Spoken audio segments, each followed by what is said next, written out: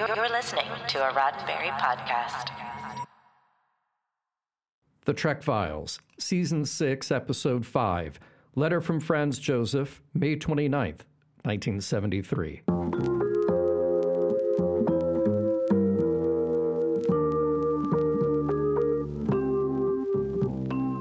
Welcome to The Trek Files, a look into the archives of Roddenberry Entertainment from the personal files of Gene Roddenberry. And now your host, Dr. Trek, Larry Nemechek.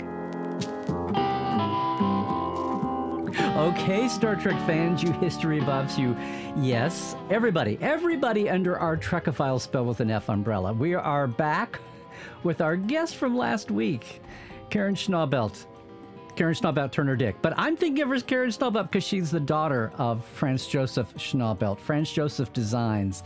We're talking the original technical manual. We're talking about the original Enterprise blueprints, the revolution, not just in Star Trek and its Star Trek's revival, but in pop culture publishing too.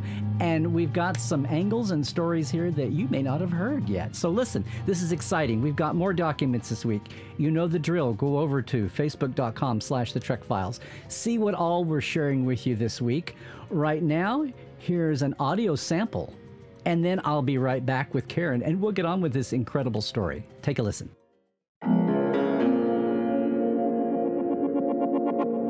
Like Mr. Roddenberry, the STAR fans who have seen some of my drawings have gone overboard in their enthusiasm. They want to know how soon they'll be available in printed copy, and they're asking for drawings of the bridge, sickbay, the shuttlecraft, everything. I've already told Mr. Roddenberry quite truthfully that I do not classify myself as an avid Star Trek fan, but I can recognize the implications of what appears to be a definitely saleable article. And with no intended reflection on your integrity, I'm sure you can understand why I hesitate to show too many drawings before certain questions of propriety have been settled.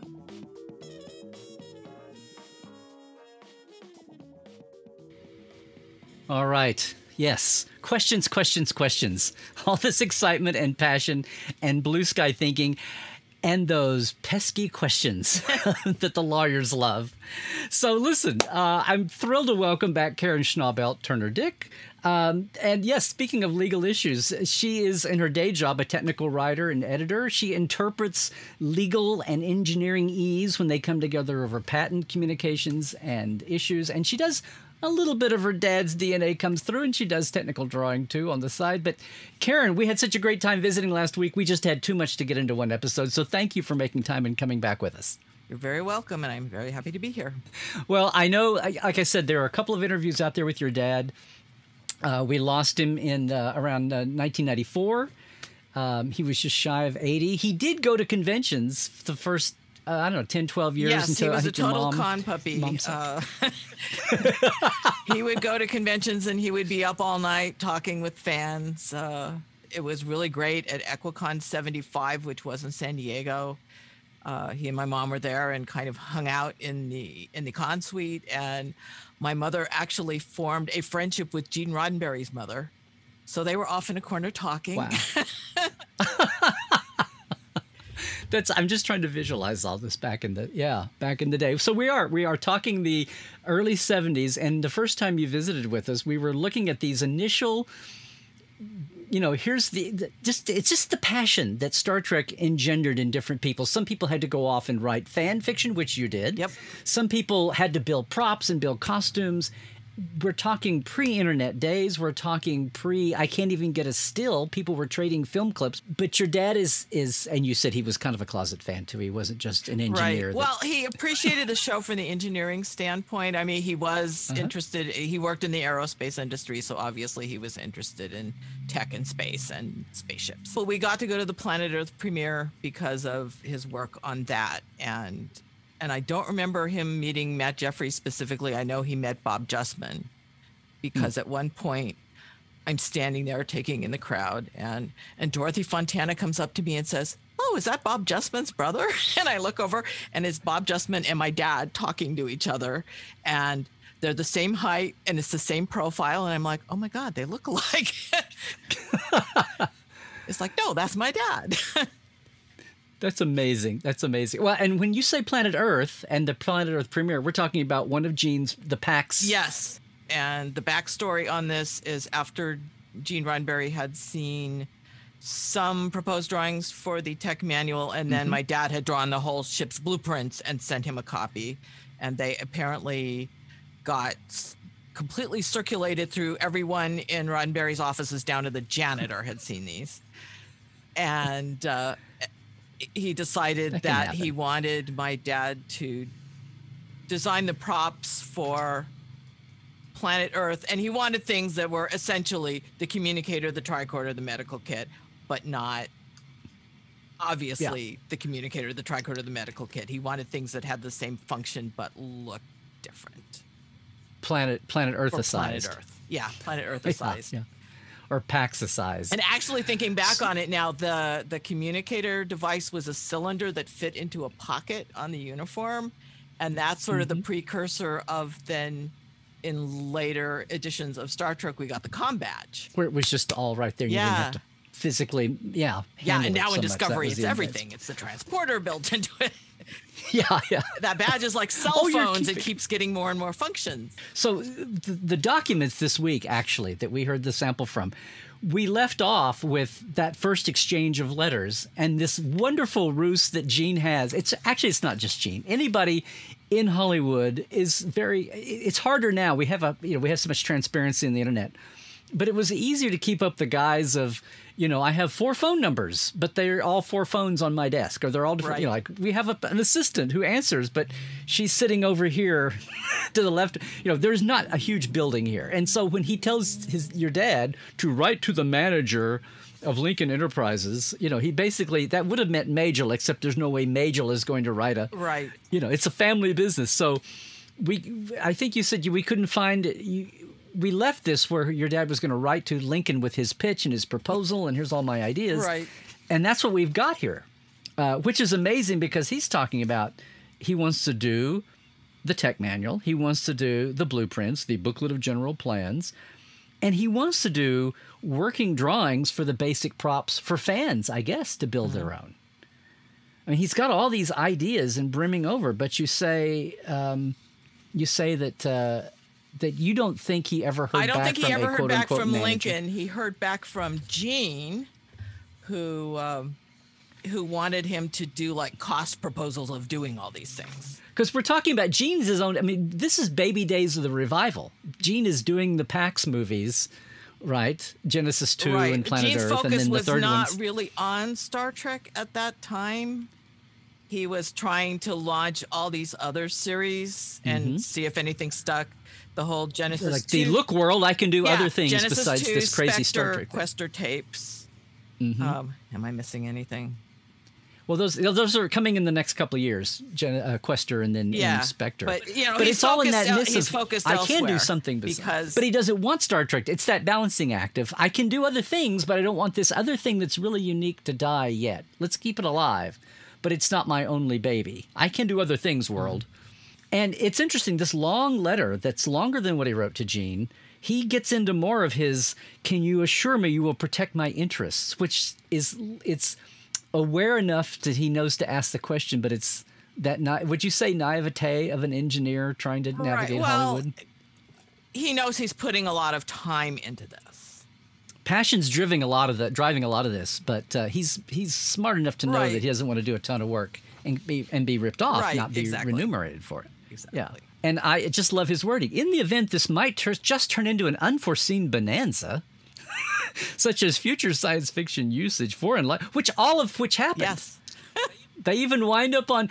I mean, your dad was around to see them use the blueprints in the clips in motion picture, and especially and even in Wrath of Khan still, right? Yes. What did he think of that? Just while he got nothing for that. No, right? No, that was just there were fans who were working on those productions and put that in as a loving tribute. Or you would hear ships with his names and call letters calling each other in the background chatter on those shows. Yep, especially in the motion picture. So there were definitely Star Trek fans there. Well, I mean, even as far as Discovery, I think they've probably edited it out now, but there was somebody in the art department who was a fan who, when they wanted temporary placeholders for some of the communications, used the old UFP Two Faces logo and actually made it onto screen for 2 seconds in 2 different episodes.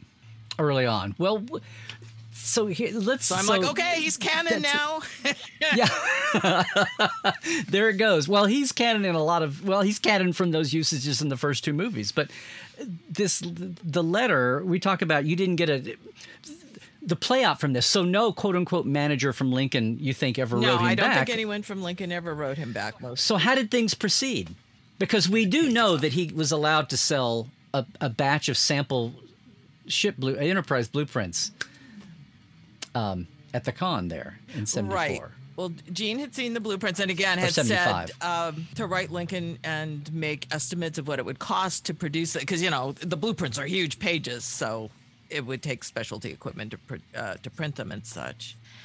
And in December, Gene invited him to come up to Warner Brothers just to hang out and talk about blueprints and such. Where he was officing then. He wasn't Paramount. He was Warner Brothers, which is where he was producing some of these other projects. And so my dad went up there in January of 74 and he did meet Matt Jeffries. Says, I flew to Burbank on PSA and met with Gene, Matt Jeffries, Bob Justman, Bill Tice, and Ralph Nevada in Gene's offices at Warner Brothers. They were embarrassingly enthusiastic about the Starship drawings. It seems they are traveling all over Warner Brothers' lot. Even the building janitors have seen them.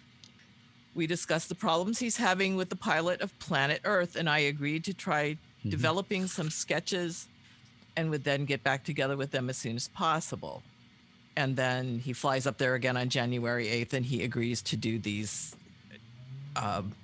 prop drawings for Planet Earth. And I actually have copies of those. Oh, that's amazing. And he did get paid for that? I'm not sure. Oh, okay. But it's done. Well, so he's in that orbit. And then the other thing I love about, before we leave it, is this that we have in our documents this week. The whole conceit of the tech manual is that we have it today because these were accidental downloads, right, from Tomorrow's Yesterday. When the Enterprise is back in time over Omaha military force base, not Air Force Base, and these excerpts are in the data banks. And then your dad's comments to Gene on the back of the one, where he's saying, okay, this is just an idea I had. Don't kill me. Don't shoot me. Feel free to change this if you want to. And he's explaining basically what all the nonfiction folks from then forward do. I did this myself in 2 or 3 of my projects. You're taking all you can do. You might even consult other people. You might try to consult some creatives. But at the bottom line, you've got your own set of parameters, and here's what I'm basing it on. And to have him actually trying to tell Gene what his creative process for, this is not engineering. This is, merging engineering and Star Trek knowledge. But I thought it was sweet that he was trying to come up with some kind of backstory as to why we would have these things. Mm-hmm. And to actually have an explanation that was from Gene Roddenberry's actual on-screen universe. Right. Which is something nobody has bothered with since, that I'm thinking about. No one has said, why in the 80s and 90s and aughts and teens do we have Star Trek material from the 23rd and 24th centuries? But your dad, that's the thing that's overlooked a lot with the tech manual, that he had that whole little conceit of the national security leak here. Well, and he had this whole persona, too, when he wrote back to his fans. He would write as some minor bureaucrat at Starfleet headquarters. Yeah, well, because he actually had people writing him wanting to join Starfleet. So he would write back as this Starfleet persona of, oh, well, no, we don't exist yet. And thank you for your interest. So he had like Starfleet headquarters stationery. Yes, exactly. And now that you think about it, in the early, who was there to face, we knew Gene Roddenberry and Dorothy Fontana, and thanks to Making of Star Trek, we knew Bob Justman. But as far as people who were emerging that were new faces, and David Gerald was writing his books, and Stephen Whitfield wrote his book and then kind of disappeared and didn't do anything else. Stephen Poe didn't do anything else. He was getting on with his life. But here's what makes the big, huge splash is Franz Joseph and these blueprints and this technical manual. And let's talk about that. What did he think? Now, this whole saga about the blueprints came out first in, we say, 74, and they were a huge seller. But that didn't really manifest into anything, right? Because they weren't counted as, there was no category for blueprints. Correct. How did that work? That was something that had never been done in the publishing industry before. Here we go. Right. Never been done before. And they weren't sure how they were going to go over with fans, and people just went nuts over them. Because as a fan, you could, here's the ship, and I can go find my personal stateroom, and there's where the bowling alley is, and there's where the bathrooms are. Exactly. And now he was talking to Gene. Nothing happened with Lincoln, but he wrote to Paramount and got a conditional nothing happened license. with Lincoln. There was like a gap of, I would say, 2 or 3 months where he just didn't hear from Gene, didn't hear from Lincoln, didn't look like that project was going to go through. And he's got these blueprints drawn. So he wrote a letter of inquiry to Paramount, since Paramount owned rights to Star Trek or something. But licensing isn't a thing then. This is 3 years before Star Wars. So he writes to Paramount just to inquire, who actually owns the rights to this property, and can I get a licensing agreement? Because I want to do this special printing of these blueprints for this convention, just to see how they'll go over with fans. And that was Equicon 74 in LA. So Anthony Sauber of Paramount's legal department wrote him back and said, we own the rights and we will give you a one-time license to do this, and you will pay us 10% of your profits. Okay, 10% fee. So, and what was the press run? What was the print run? Printed 500 copies. Okay. Using actual blueprinting process, which those copies are very valuable now, because blueprints, when they're left out in the light, fade. So, so there's not very many of them around. And it didn't sell out, though. He sold almost out, right? 410 of the 500 copies. Okay. And he had like cards to express interest in the tech manual and to express interest in the other copies of the manual. I mean, the other copies of blueprints. And he sold a number of those after the convention. Yeah.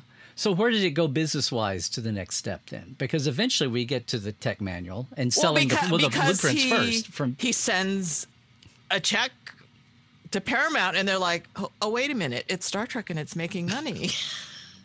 Right.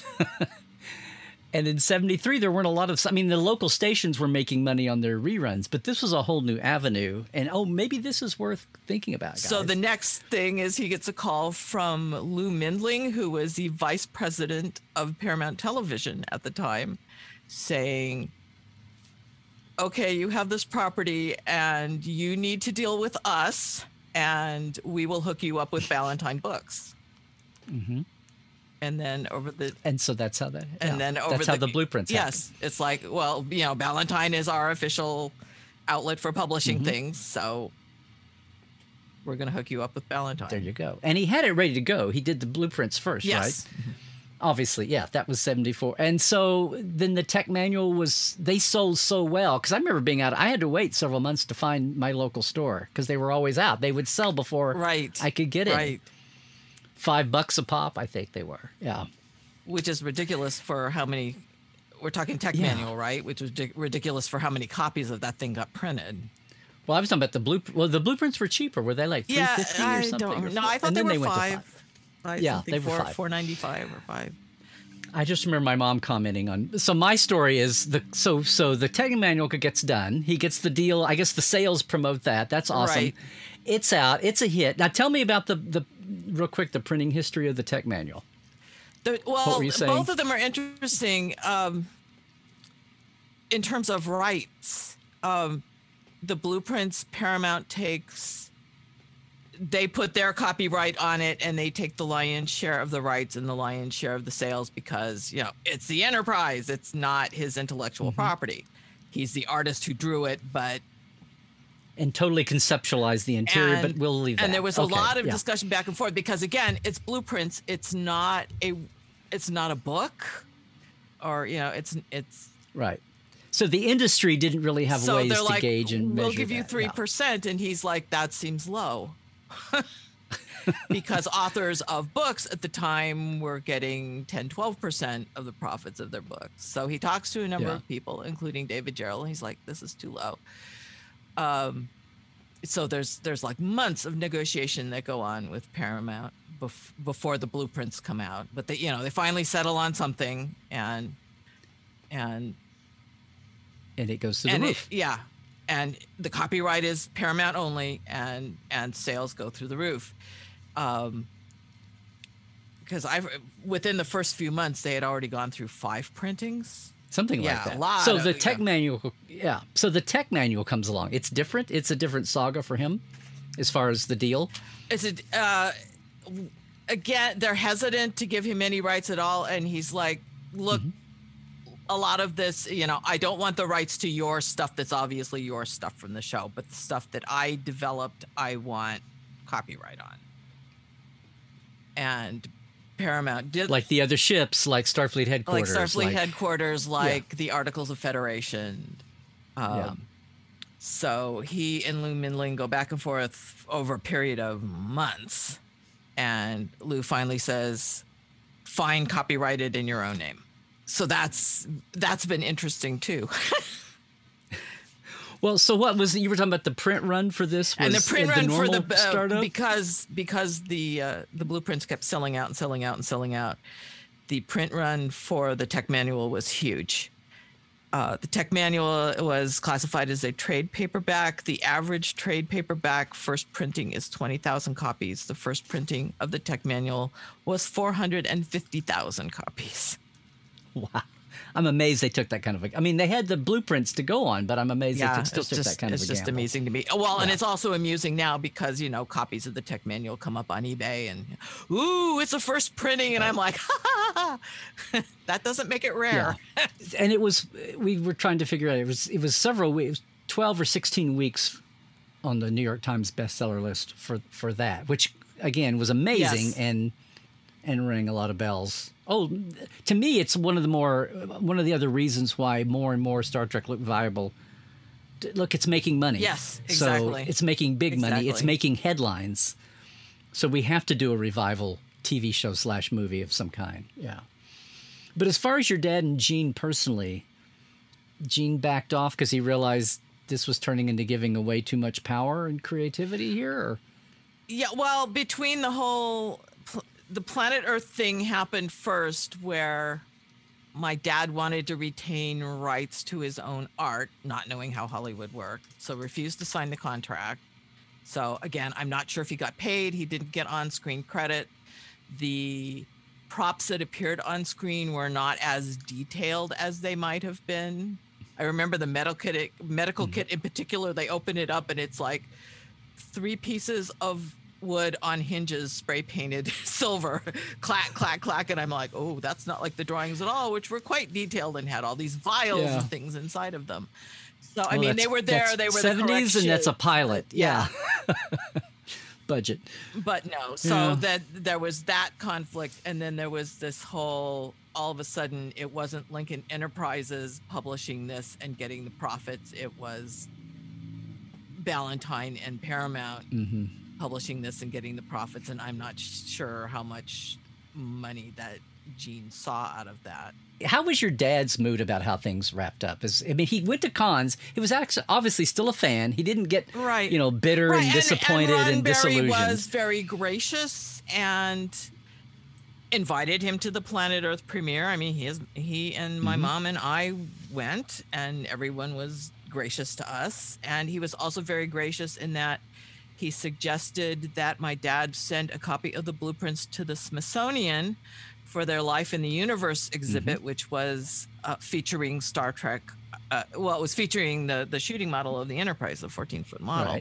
Right. So my dad. That's all like 76. Yeah. So 77. My dad sent copies of that to the Smithsonian, and and met Fred Durant of the Smithsonian. And as a result, my dad ended up submitting a design for a stamp that was Life in the Universe to the U.S. Post Office at the suggestion of the Smithsonian.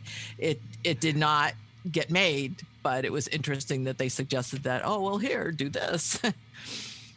And again, it was the Enterprise on that stamp. How wonderful that would have been as a collectible. Yeah. Well, we're talking about Star Trek stamps here in the last couple of episodes. That's timely that we've come around. Stamps were a much bigger thing in the 70s and the 80s than they are today, obviously, with the internet. So it sounds like, though, with your dad going around I mean, and I know he had a heart attack?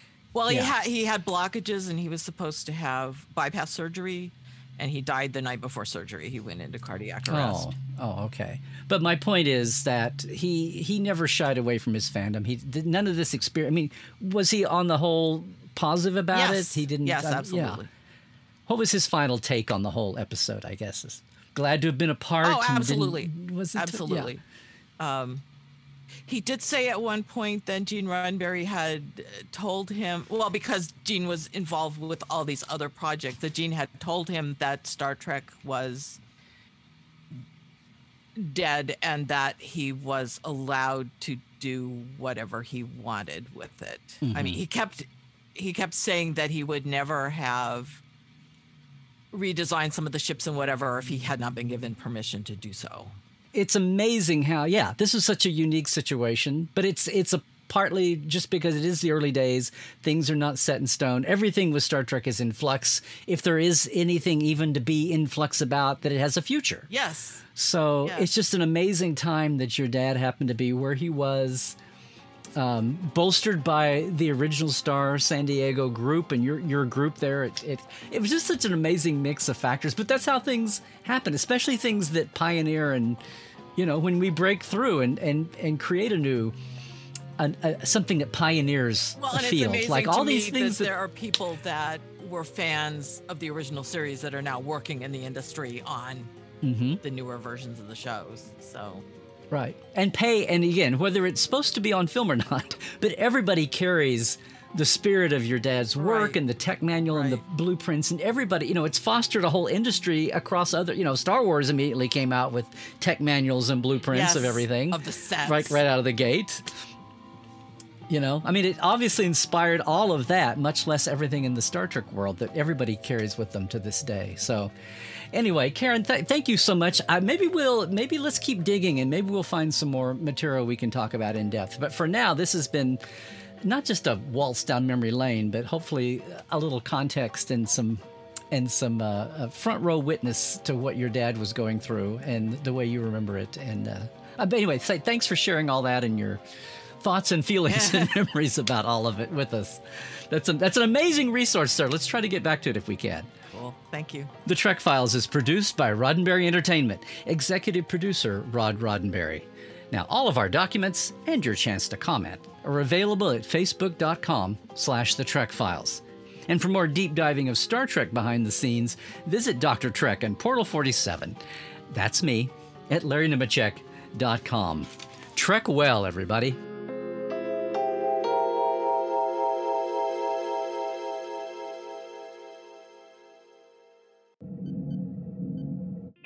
This is a Roddenberry podcast. For more great podcasts, visit podcast.roddenberry.com.